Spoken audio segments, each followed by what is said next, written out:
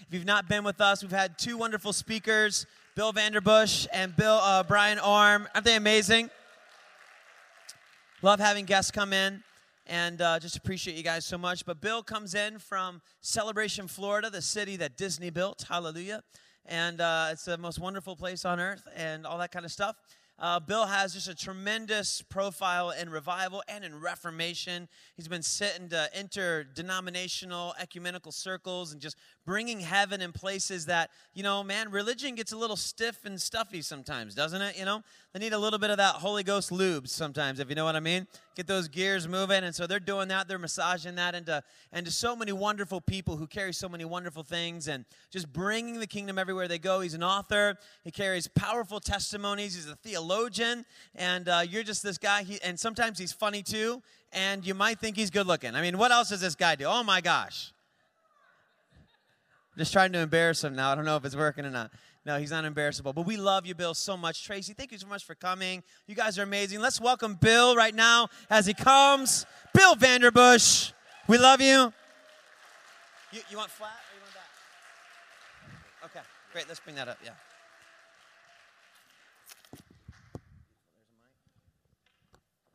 Yay.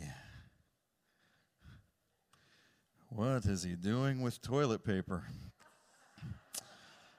I'm going to use this later. I heard it when I said it.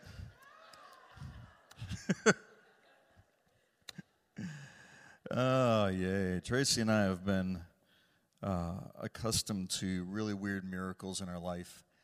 And I don't know, it's so fun to be here with Brian because there's not everybody you can tell these stories to. And most of the time people look at you and like, oh, that's interesting. I tell the story to Brian. He's like, yeah, I get that. So, yeah.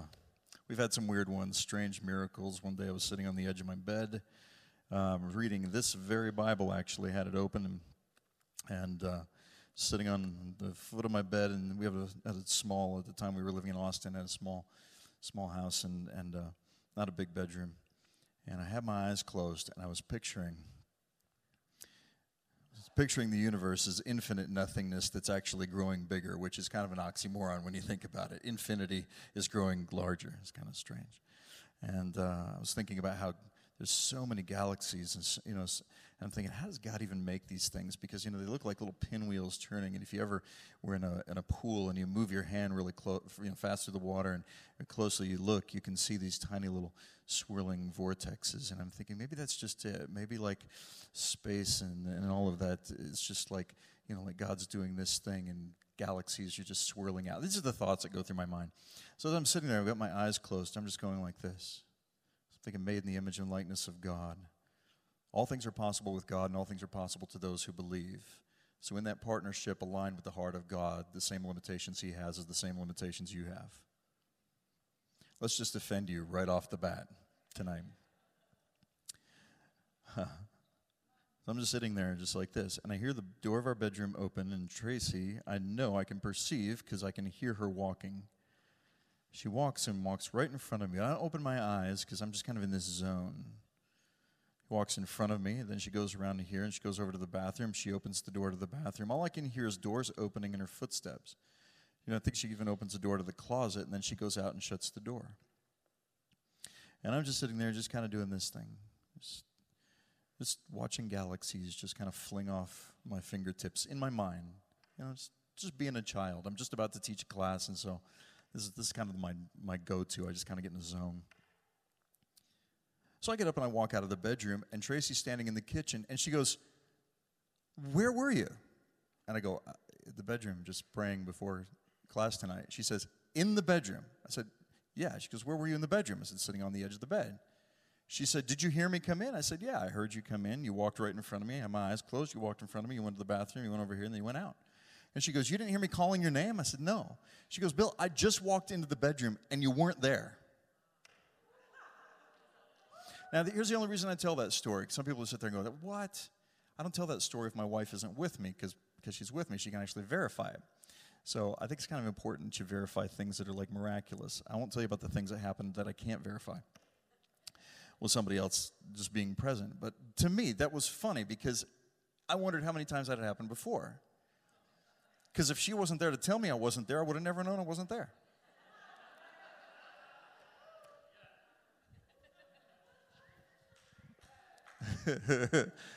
There's the seen realm and the unseen realm. And the Bible says the things that are seen are temporal, and the things that are unseen are eternal.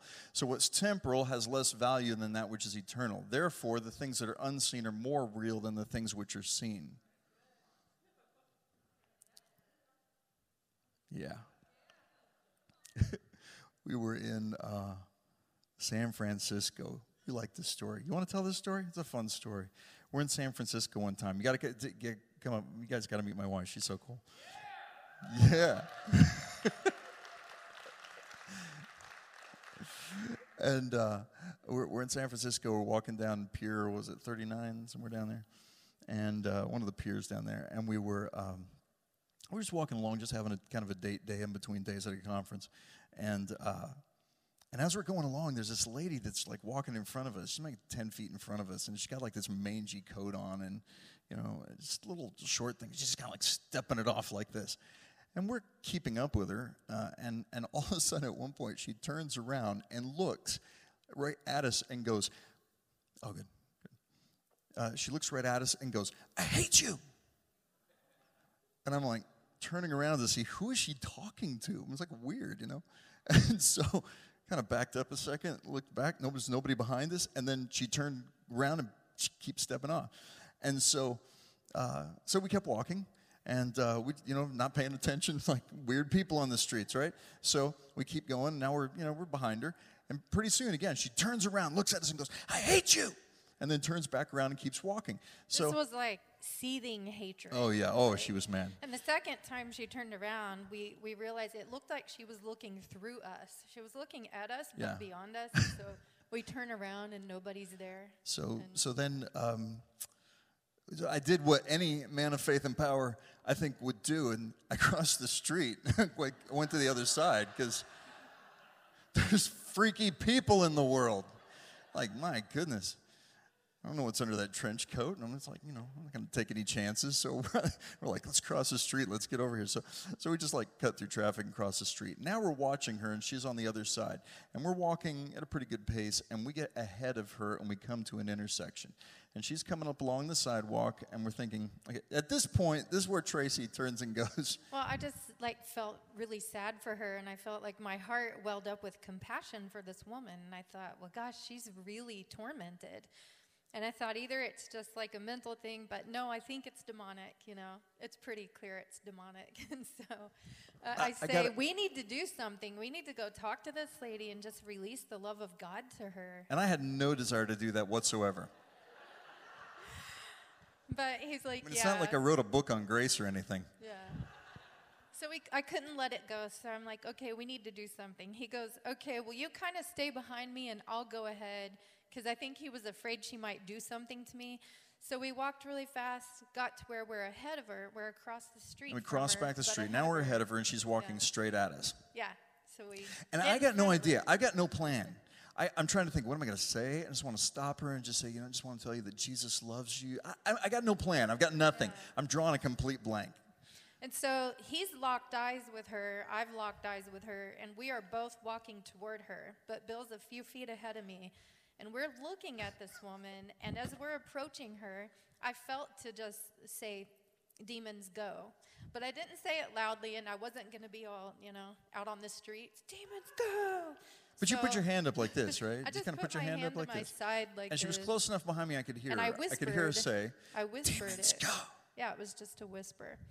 And when I said that, this woman, she vanished. And I'm totally vanished. Disappears. And I'm like, gone. What? And Bill turns we around. We never get and to he tell goes, this story together. It's so much fun. Oh, I know. It sounds insane, and it blew our mind, and it blew our theology, because we're going, what just happened? And he's going, what did you do? And I said, I just said, demons, go. I was super relieved, because then I didn't have to witness to her or anything. Right? Or to witness to somebody, they're not even there, So we walked over to the spot where she was, and there was nobody around. There was no place for her to slip away. Actually, I turned around to Tracy, and I go, "What'd you do?" Yeah. What'd you do? What did you do? She's like, "I just said demons go." And I was like, did you see that? She said, she's gone, like gone. She was there and then she wasn't. And nobody else around seemed to notice this was going on. And so we walk over and we're like if she was here, we're walking like around where she was, like, you know, it's like, what do you do when you see somebody just vanish? And suddenly we got this download that we had run into, you know, there's spirits that are assigned territory. And the devil's not omnipresent, and neither are the demons. And so if they're going to cover any ground at all, they've got to have some territory, and more than likely there's assignments to that territory, and the Bible bears this out, things like the Prince of Persia and whatnot. So I realized what we had run into was a physical manifestation of a spiritual entity that had dominion in this place, or felt like it had some sort of dominion in this place. But here was the thing, that when we intended on going and releasing the love of God, first off, there was really no fear in that love, because perfect love casts out fear. And the demonic doesn't know what to do with love, doesn't know what to do with joy, doesn't know what to do with happy Christians. So keep your love on and stay happy, and you'll walk without any sense of being threatened by darkness. Crazy story. That was the big takeaway for me, was exactly like you said. There was no fear in the moment. It was only compelled by love, and it was simple. There was no fighting it. It was just, demons go, and I had the intention of love, and that thing is gone. Yeah, and we didn't stand there and dwell on it for very long. I just kind of looked at her and went, want to go ride a trolley? And so we did, which, you know, what else are you going to do, right? So. Well, I'm going to leave you with this. Yeah, so okay. Have fun. It's a microphone stand. So, weird stuff. We've had weird money miracles happen. One night, Tracy and I are just sitting talking, and we had a financial need in our life. Could use about $10,000 in one shot. I mean, who couldn't, right? And Tracy says, just out of the blue on a Friday night, she says, you know, I think God's going to give us $10,000, just in one lump sum. I think he's just going to do that. And I had no faith for that at all. So I just said, my response to that, my intercession sounded like this: that'd be cool. And then we went back to watching TV. The next day, I'm on my way to Mexico on a missions trip, and I get a phone call from her. She's gone down to the store. When she came back to our house, there was a cardboard box sitting on our step. And we didn't live like in a uninhabited area. We were 10 minutes from downtown Austin. And there's a cardboard box sitting on our top step. And she opens up the box. There's a very kind note in it with no name, just saying, you know, welcome back to Austin. We love you. And there was $10,000 in cash. To this day, I have no idea who left $10,000 in cash on my doorstep while nobody was at the house.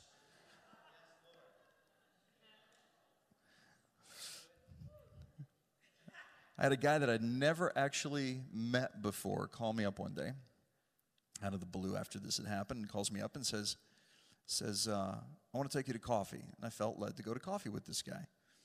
And I sit down with him, and the first thing he does, he looks across the table at me and goes, tell me about a financial miracle that God did for you. And I thought, oh, well, I had $10,000 dropped on my doorstep one day, and I had no idea where it came from. And he goes, that's confirmation. And he reaches in his pocket, and he pulls out a check that he had made out with my name on it for $10,000. And he says, I came here, this guy's a wealthy guy apparently. I had no idea who he was, never met him before. He says, God spoke to me and said, I'm supposed to give you $10,000, but to confirm it's the right number, I was supposed to ask you about a financial miracle, and you were going to tell me about a $10,000 miracle. He said, so that's confirmation. And he slides a check. Weird stuff. I love these stories. We never get to, I'm so busy teaching the word, we never get to tell stories. But these are fun weekends, so we can do that. My favorite recent story, this just happened not too long ago. Dear friends of ours were in a marriage, and they were about to split. We knew it was inevitable. They were completely at odds with each other. There was just no love in the house at all. And he calls me up and says, will you come meet me down at the bar, which is where he liked to go. And I thought, okay. So we go to the bar, and we're sitting there. And I'm feeling like, God, you got to give me a word for this guy. I know I'm telling the story. This is for somebody in here tonight. So you got to give me a word for this guy. And if you know me, some of you know me for a long time, I'm not at a loss for words. And so I can't think of a single thing. It's almost like God is saying, shh. Just listen. Listen. This guy pours his heart out to me for a couple of hours. And at the end of it all, now comes the time where I'm going to drop a bomb of revelation on him, and he's going to change. His whole heart's going to change. Everything's going to be fixed, and I've got nothing. And he goes, well, I better get home. And I go, oh, okay. And I'm thinking, what is the matter with you, Bill? Make something up. I can't think of a scripture. I couldn't think of John 3:16. I couldn't think of anything. We step outside of the restaurant. There's a crowd standing around outside. And this is a guy, by the way, who didn't like our church, didn't come to church unless his wife drug him there. He had nothing to do with God. And I felt the Holy Spirit, not saying anything to him, just say, put your hand on his shoulder. So we're standing outside, and he's about to walk back to his home, and I just reached up and I put my hand on his shoulder. And when I put my hand on his shoulder, I just began to pray lightly under my breath. I don't even think he could hear me. This guy's got no grit. He comes to visits the Presbyterian church. All right, so he's got no grid for this. And this guy starts shaking like this, just trembling and shaking. And I stand there for what seems like an eternity, and there's people all standing around us looking at this guy like, what is going on? And he's just, and all of a sudden he goes, I gotta go. And he takes off running. And he lived a few blocks away from where the bar was. And he heads home, wakes up his wife, repents, in front of her, gives his life to Jesus Christ, and she wakes up like out of a deep sleep going, what is happening right now? They fall back in love with each other. Life is good. Marriage restored. Best counseling session I've ever had. I've talked at people for 2 hours. They go out and get divorced. I say nothing sitting in a bar, and finally at the end go, and marriage restored. It's just so good. Oh, yeah, and that guy, he works for Disney, and now he is, they're in the pre-production for producing Tracy's film that's based on the novel that she wrote that's out on the bookstore out there. So, very cool. Read the book, it made him cry, and he just, so fun. Okay, get your Bibles out, go to Revelation chapter 3. When I was here a year ago, and I hear I'm supposed to talk about identity tonight, so that shouldn't be hard. That's my life's message. When I was here a year ago, I talked about new covenant identity. This is part 2 to that message. There's 7 parts to it, so I'll see you every year for the next 5 years so we can finish the series, all right? Last year we talked about how you were created, how you were formed. You were built in a face-to-face encounter with a God who grabbed dirt together and breathed into dirt, and man became a living convergence zone between heaven and earth, animated, filled with the Spirit of God. In him you live and move and have your being. It's not just a piece of poetry, it's very real. But in the center of human history, the great hinge point in all things of human history is this thing called the cross. And the thing of the cross created 2 worlds, a world of an old covenant and a world of a new covenant. And we talked a little bit about this last year, but this time we're going to go to the other side. The world of the new covenant is all based in a reality that God has made his home in you, that you are one with God in Christ by the power of the Holy Spirit, and he did that. There's a little inscription I like to write on the inside of every copy of Reckless Grace, and if I haven't written inside of your book, bring it to the table, and I'd like to write it in there. And it just simply goes, you are in Christ. It's not my words, it's Paul's words from 1 Corinthians 1, verse 30, where he says, by his doing, you are in Christ Jesus. In other words, he single-handedly decided to just make you his home. And when Paul wrote this, he was writing this to people he really didn't even know. I mean, we would have known the leaders of the church and some of the people that were there when he was there, but the church is always gaining people, always adding to it, always cycling people through. So when he writes this letter to the church in Corinth, he's writing it to people he doesn't know. What an audacious claim to be able to just simply say, you are in Christ. And so if you read that and you don't believe it, nothing changes. But if you read it and you believe it, everything changes. So you're one with God in Christ by the power of the Holy Spirit, and he did that. Now, everything on this side of the cross, death, burial, and resurrection of Jesus, everything over here, This old covenant reality that existed 1,300 years prior to the cross was all rooted in a perspective of distance and separation from God. Man saw himself as having to somehow do something to get close to a God who actually wanted to dwell in and within him and wanted to draw you into him. And Jesus is alluding to this. He says, like in John 14:20, "In that day you will know I am in the Father, and you are in me, and I am in you." So he has this hinting that he's doing to this new covenant reality of union that's coming up. In John 17, he says, "Father, the glory that you've given me, I give to them, so that they may be one, just like we are one." That's how he defines the unity. He says, "Father, I want them to look just like us." Father, Spirit, and Son, they may be one, just like we are one. I in you, you in me, and I in them. In other words, we're brought into this beautiful family of God. We're actually brought into the center of the Trinity. It's almost like there's a dance going on, and you're brought into it. They may be one, just like we are one. I in you, you in me, and I in them, perfected in this unity, that the world may know that you sent me and loved them just like you love me. So Jesus is speaking about a reality that is to come, but when does it come? Right here, at this point in time. See, that reality is now. We live in a new covenant reality. We live in a whole new dimension, a whole new world, where you are actually endued with the Spirit of God that indwells, lives in you. He's now made the center of who you are, his throne. You are a type, a shadow, a model of the throne room of God, a prototype of the throne room of God. Around the throne in Revelation chapter 4, 24 elders are bowed down around the throne. Do you know how many ribs you got in your body? Do we have any doctors in the room that can verify this? There are 24 ribs that are actually bent, bowed down around your heart.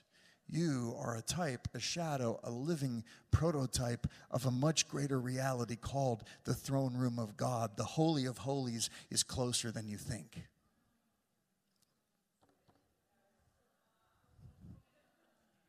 This is such an offensive message, and it's going to get worse.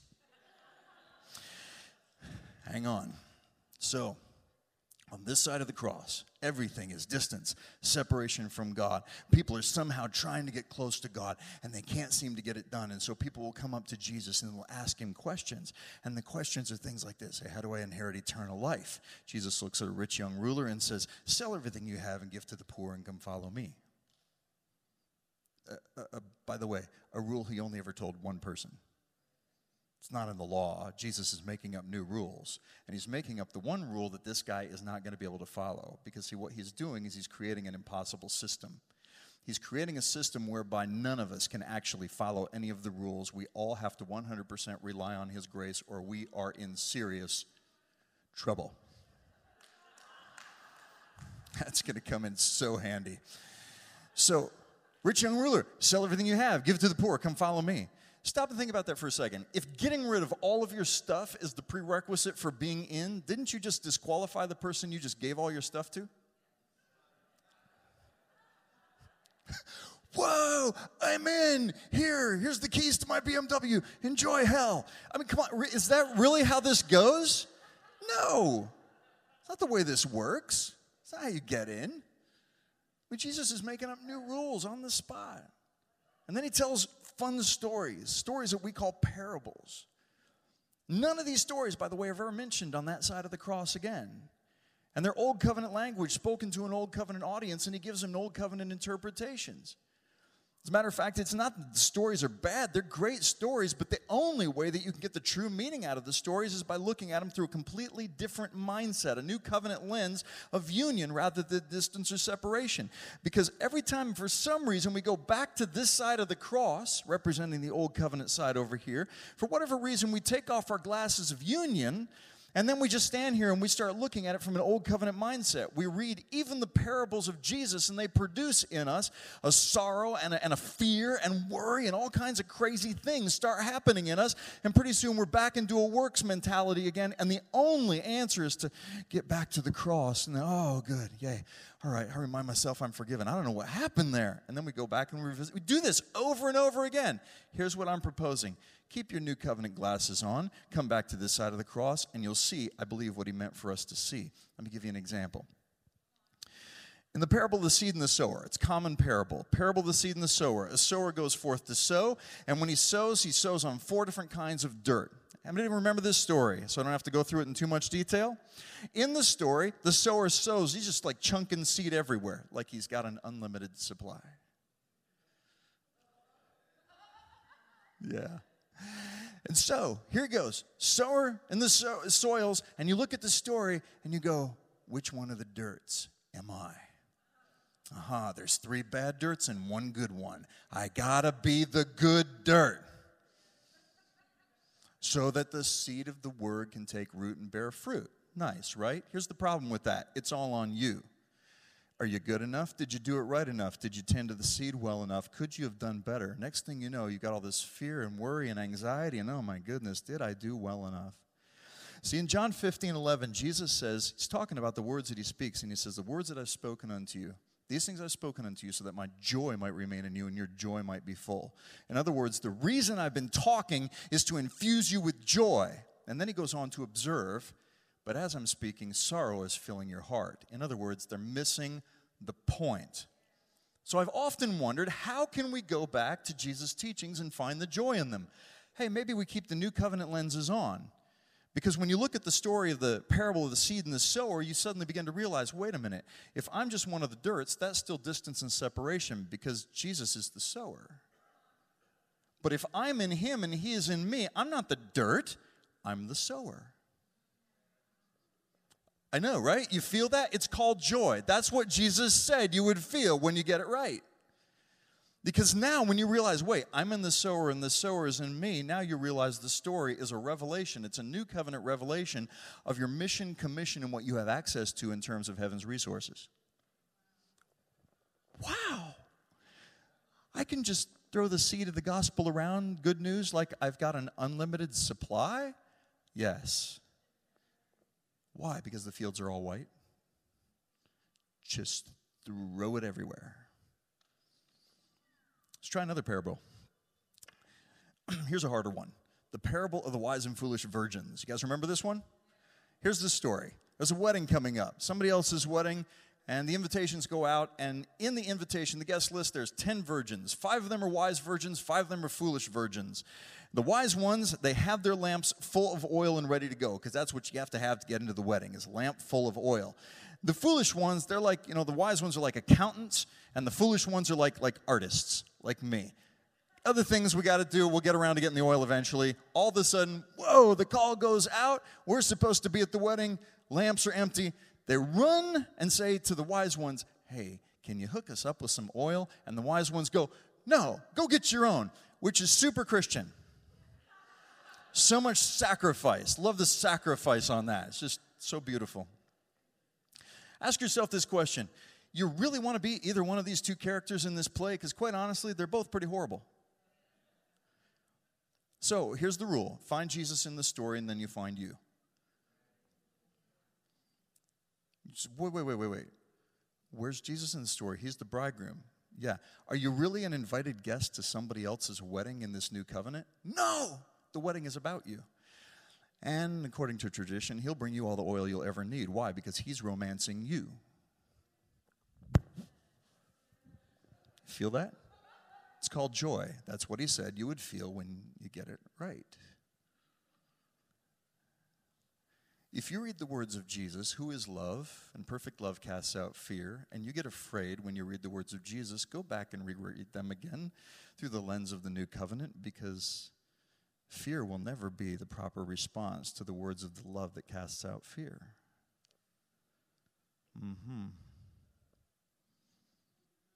when you read the story and go through all the parables, it's fun. Every time you find Jesus, you find you. It'll give you a whole new picture. And some parables don't have Jesus in them. You know what? That parable's not about you anymore.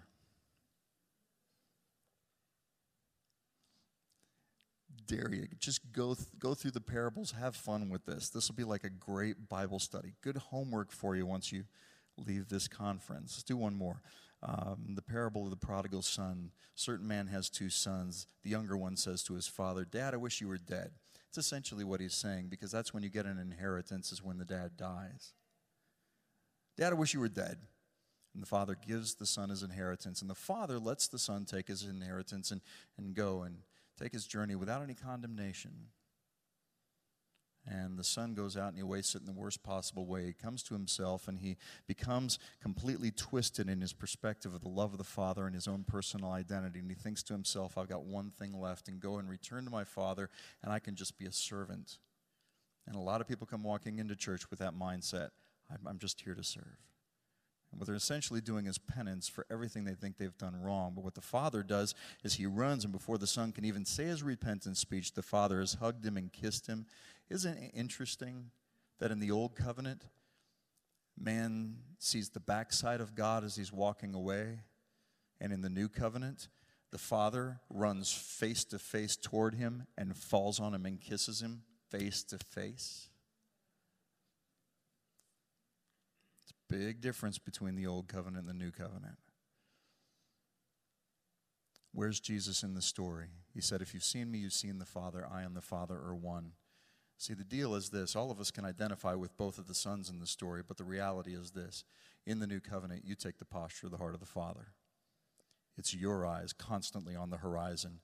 Sometimes you let those sons and daughters take their journey, but without condemnation. Why? Because you know who they are, and there's nothing that they can do to change the authentic identity that you know. And the father didn't have to go looking for the robe. He didn't have to go looking for the ring. It was right there.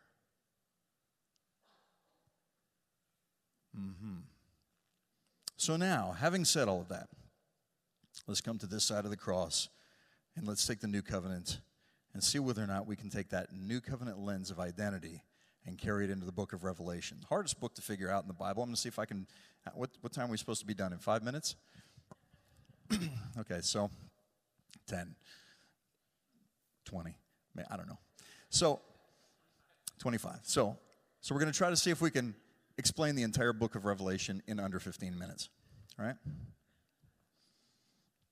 The book of Revelation from a new covenant perspective is an incredible thing, because when we get to things we don't understand, then we back up from them. We look at it from distance and separation. But a new covenant revelation of Revelation chapter 3:20 starts like this. Jesus is standing, and I'm going to pick it up, and I'm going to cut out a lot, all right? So I know what I'm doing here. There's a lot more to it than what I'm going to say. But Jesus is standing. He says, "And behold," in Revelation 3:20, "I stand at the door and I knock. And if you hear my voice and open the door, I will come in. I will beat you up like the rotten sinner that you are." Just seeing if you're listening. It's not what he says. He says, "I'm going to come in. We're going to break bread and we're going to dine together." You understand, in Christ, in a new covenant, you don't have a sin nature anymore. You don't have a sin nature. You don't have a sin identity. Genesis 4:7, God comes to Cain. Remember Cain and Abel. God comes to Cain, and he says to Cain, "Sin is crouching at your door. Its desire is for you, but you must master it." God doesn't say to Cain, "Sin is in you because of what your parents did." Sin's always a choice. You can have a sin nature if you want one. Some of you feel like you have a sin nature because you've developed a sin lifestyle with sin habits and generated sin desires, but it's not your nature. In Christ, old things have passed away, all things have become new. We are learning how to live as adopted sons and daughters. We've come out of an abusive system, from an abusive slave master, from abusive parents, and now we're the children of a really, really good dad, and we're still trying to figure out how this thing works.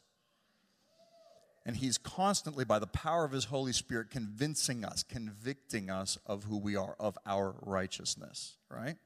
So behold, I stand at the door and knock. And if you open the door, hear my voice, I'm going to come in, and I'm going to break bread with you. We're going to dine together. And then suddenly John says, I turned and beheld, and I saw a door standing open in heaven. So you have a tale of two doors here, one on God's end and one on our end. His is standing open, ours he's knocking on. So the only roadblock between a revelation of distance and separation is on our end, typically between our ears, right? And this is the danger of sin. It creates an illusion of distance and separation between you and God that God doesn't believe in.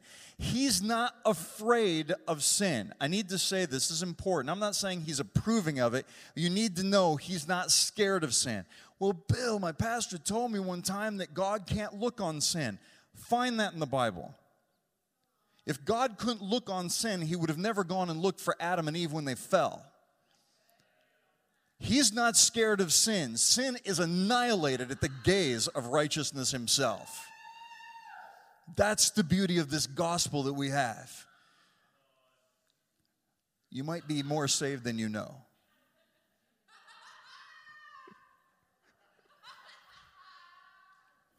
It's so good. So John says, I'm in the Spirit now. He's already in the Spirit, by the way, in Revelation 1. Now he's in the Spirit, in the Spirit. It's like Inception. I'm in the Spirit, in the Spirit. How deep can this thing go? Who knows? Now, Revelation 4, he sees the throne room of God. He sees God, angels standing around, flying all over the place. He sees the elders bowing down. You get to the end of Revelation chapter 4, and now something amazing happens. God is sitting on the throne. That's established in Revelation 4. In the beginning of Revelation chapter 5, you want to open up your Bibles to Revelation 5:1 and watch this with me. Because what you're about to see, by the way, this is going to help you a lot with Revelation. Revelation is essentially a play. Now, why do I say it's a play? Because God is a master storyteller. He always has been. And Mark's gospel says that Jesus always taught in parables, and without a parable, he did not teach. Why would Revelation be any different? All right?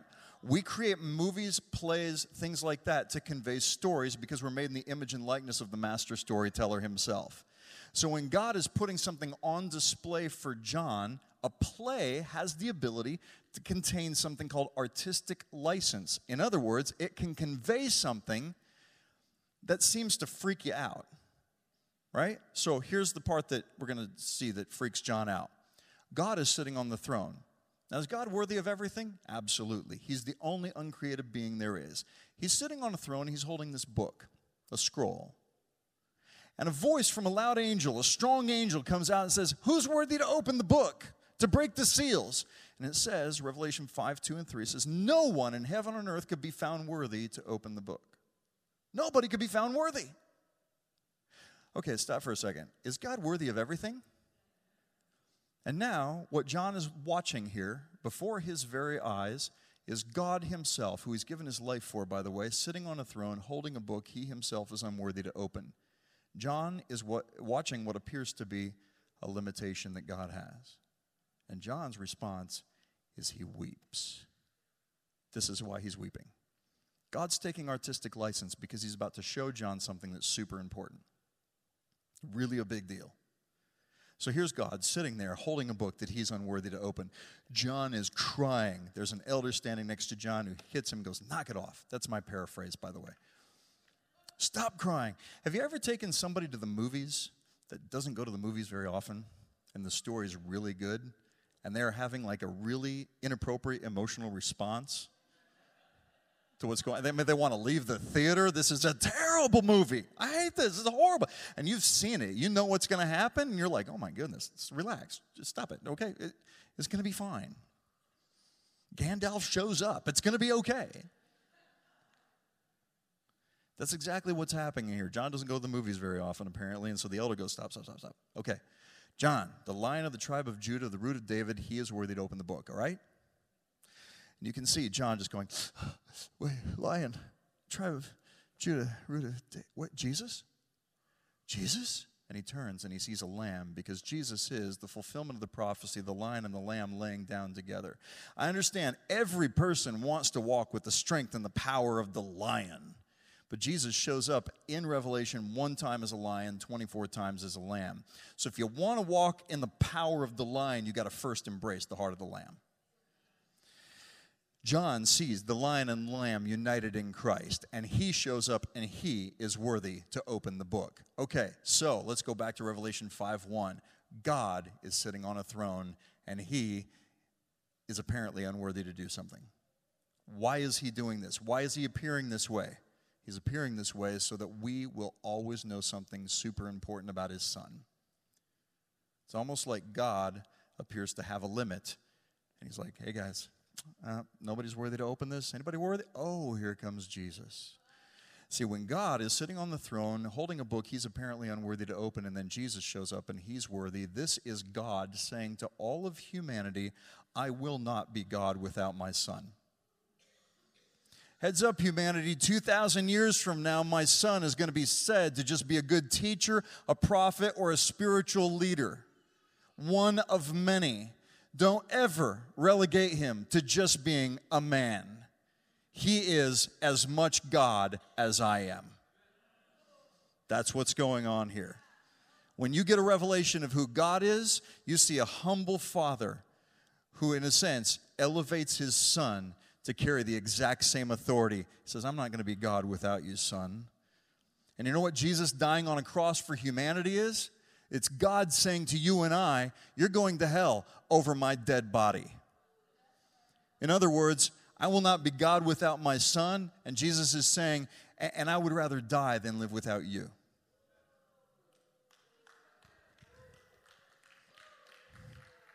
Just let that sink in for a second. You just got to know how saved you are. He didn't wait until you got it right. While you were yet sinners, Christ died for you. He's not sitting there bending his ear down, waiting for you to say the prayer we made up. I love the prayer. It's a good prayer. All the versions of it that we've made up. You say, what's in Romans 10, 9, and 10? Anybody get saved before Romans 10, 9, and 10 was written? Apparently not. How do you come to Christ? You say, forgive me and thank you. And then spend the rest of your life saying thank you. And everything give thanks, for this is the will of God. The heart of gratitude in consistently offering worship to God is always the will of God. You want to know what the will of God is for your life?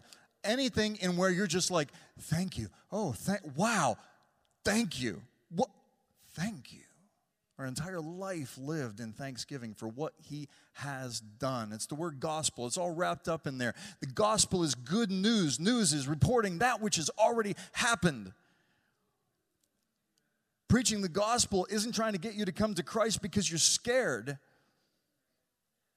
Understand, there's an alternative, and you can't erase that from theology, but it's not about being scared about the alternative. It's about being so enamored with what he has done that you can't see anything else that would cause you to come into partnership with a spirit of fear. I used to fill altars through fear back in the day. You can fill an altar with fear. It can get you scared enough of hell to get you up to an altar, freaking out, crying, weeping, repenting, and then you go out and live powerless. And I got tired of watching powerless believers. You know how you get powerful believers? Is when people fall in love with the one who first loved them. We love him because he first loved us. So now, like Paul said in 2 Corinthians 5, I'm compelled by love. I'm motivated by love. Why? Because I had a revelation that God was in Christ reconciling the world to himself. How is he doing it? By not counting your trespasses against you. It's not like he looked around and said, let me find somebody who's not trespassing and I'll reconcile them. He looked at a world that was completely lost in their trespasses and said, you know, I want my kids back. If you don't believe it, then you walk as if it never happened. And that becomes the experience that you have in this life, even though it's been bought and paid for and it's got your name on it. The adoption certificate's got your name written in blood on it. He's given you a blood transfusion. But if you don't know, if you don't believe it, if you don't step into the rested reality of your reconciled union with God solely because of what he did, then you walk as if it's never happened. That's why we made up the prayer. Because people need something to do, but you don't get saved because of what you did. All you did was awaken to what he did. And if that's a prayer, that's beautiful. If it's just you crying in Thanksgiving, that's beautiful. If it's just you laughing uncontrollably because suddenly the blinders are taken off and you can see, that's beautiful. However you receive the spirit of adoption, welcome home. Welcome home.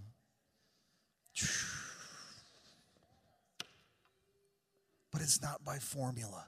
It's by blood.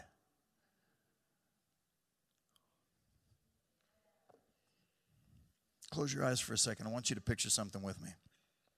I want you to picture the throne room of God. And having pictured the throne room of God, you see God sitting on the throne. I want you to hear the sounds. I'm going to do this too quick, but let your mind just race with me a little bit. Hear the sounds of the throne room of heaven. How high are the walls? Can you even see the ceiling? What color are they?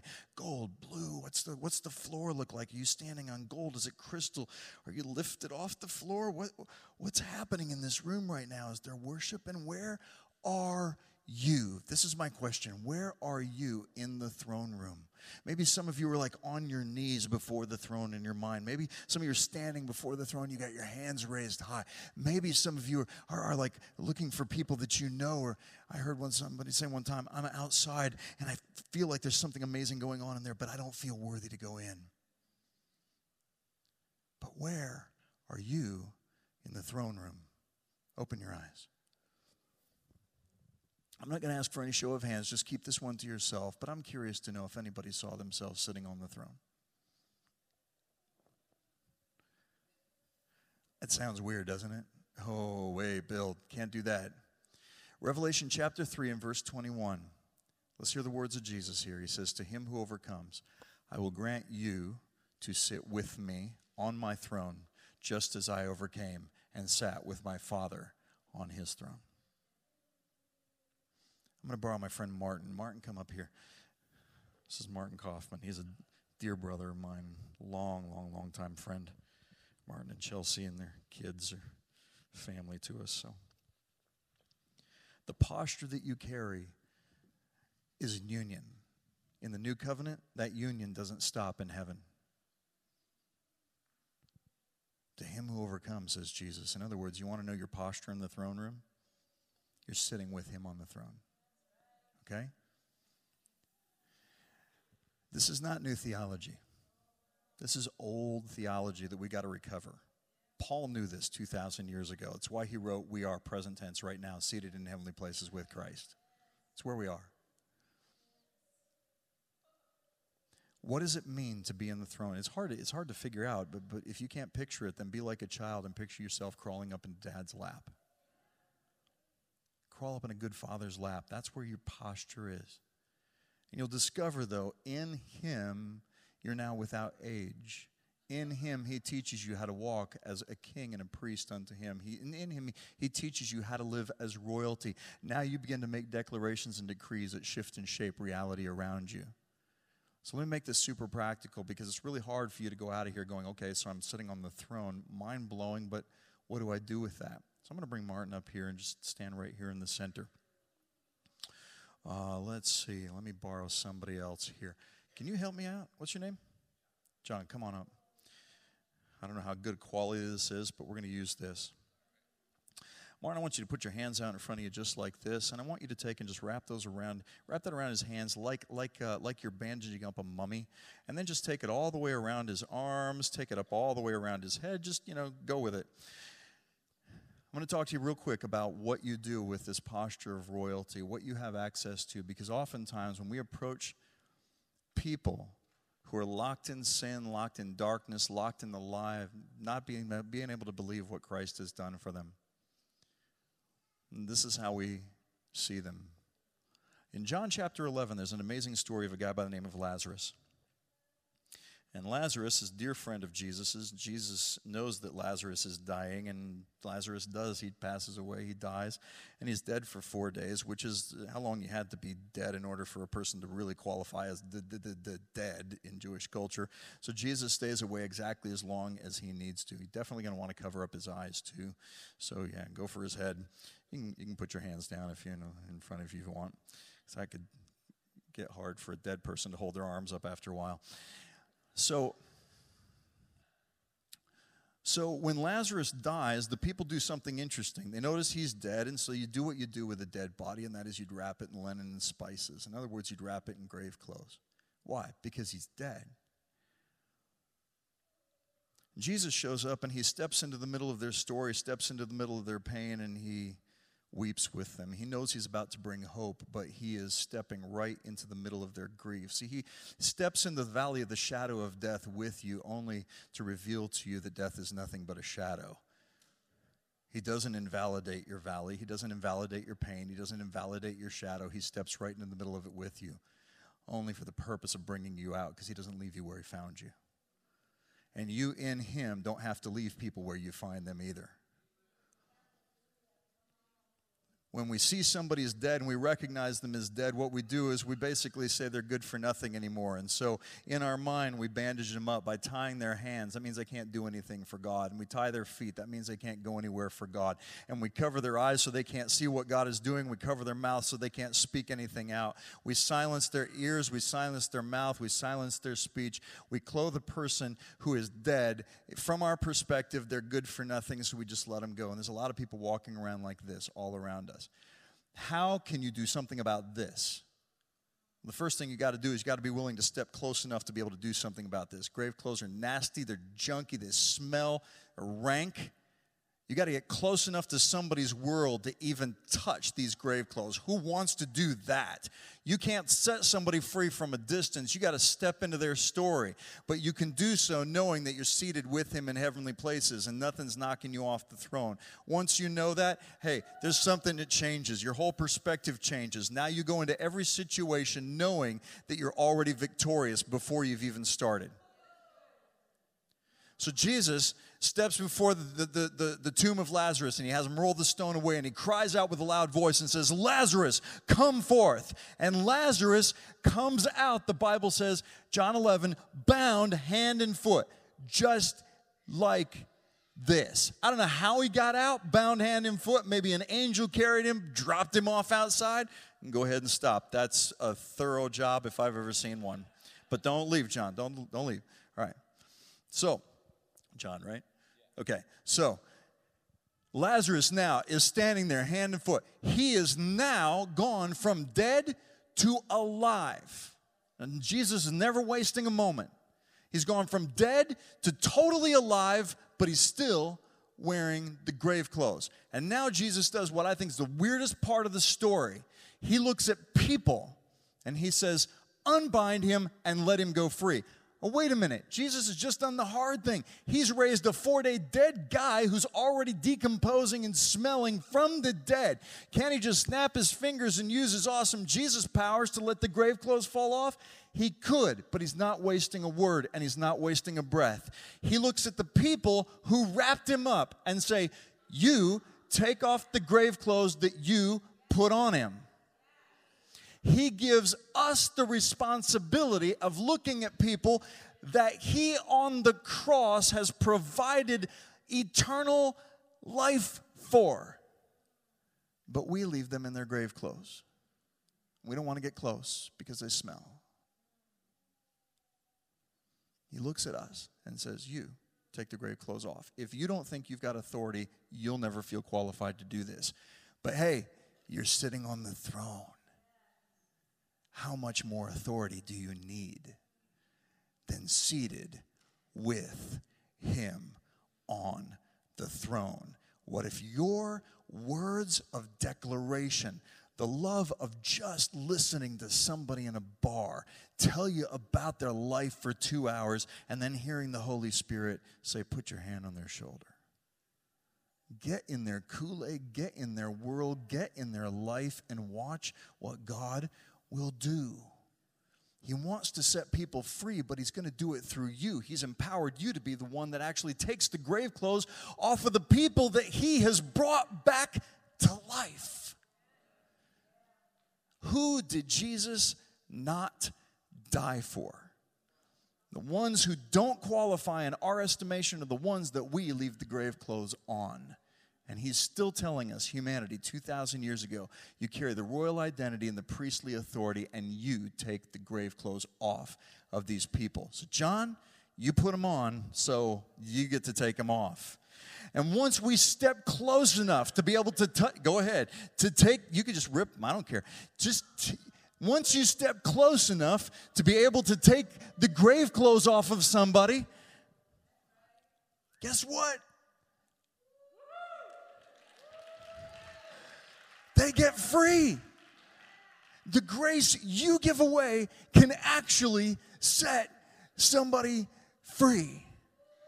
And you know, and this is it. Every time I ever do this illustration, the guy who was wrapped up always turns to the guy who wrapped him up and embraces him. Hand, five, slap, fist bump, whatever. What happens? There's connection. What is God doing? He's building unity in the body of Christ. How is he doing it? Through grace-filled believers who know that they're sitting on the throne with him. And when they make declarations that carry the weight of heaven behind it, the grave clothes can't help but begin to fall off. You guys can have a seat. Thank you so much. Stand with me tonight. Some of you can feel these things still wrapped around you. And I love what Brian did tonight. It's like we're doing things backwards, but it's so perfect. This is what he was talking about earlier. You have something you need to let go of. And some of you, it's like somebody wants to take that grave cloth off, and you're like, no, that's mine. It's my identity. It's who I am. Hey, who was blind Bartimaeus once he got his sight back? Wasn't blind Bartimaeus anymore. Had to change his name. For some of you, this identity has been yours for so long, and you take it off, you don't even know who you are anymore. So all you can see is yourself in him. One more time, close your eyes. Holy Spirit, tonight I pray that you would release a wave of grace over this room that would cause all of the lies and the labels that we believed about ourselves, the lies and the labels that have allowed us to hold on to the grave clothes, that keep our ears closed to hearing your voice, that keep our eyes closed to seeing what you're doing, that keep our mouth stopped from speaking, worshiping, that keep our hands tied from doing what you're asking us to do, and keep our feet tied from going where you want us to go. Father, I pray that tonight there would be such a wave of grace and worthiness because of who you are.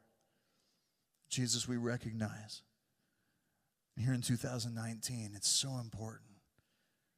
And we acknowledge that you're not just a man, and you were never just a religious leader, that you are very God of very God.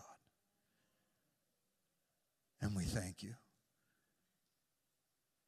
for bleeding out for us, your own creation, and that at our worst moment, declaring over us, Father, forgive them.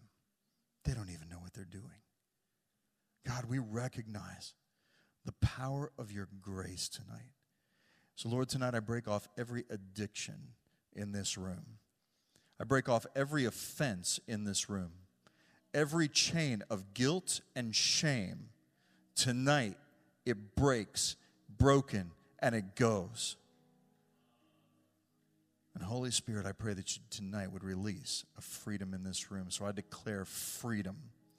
Freedom and liberty. Tonight, if you feel the chains just going off of you tonight, just let your hands leave their sides and just lift them up. Lift them up. Tip your head back and drink deep. Drink deep. Just let him pour into you. Let him pour into you. Now, we live by a sequence of breathing. That is taking in and giving out. So as he pours into you, and you feel that pouring in, you may respond by saying, thank you, Jesus. Or letting your tongue just be loosed to let the Holy Spirit praise through you, worship through you. So let your voice be loose tonight. Just lift up a sound, an offering of sound to the Lord tonight. An offering of sound to the Lord tonight. An offering of praise to the Lord tonight. Don't worry about the person sitting around you. Just begin to lift up a sound. Lift up a sound. Lift up a sound. Lift it up. Lift it up. Lift it up. Let it rise. Let it rise. Let it rise. Let it rise.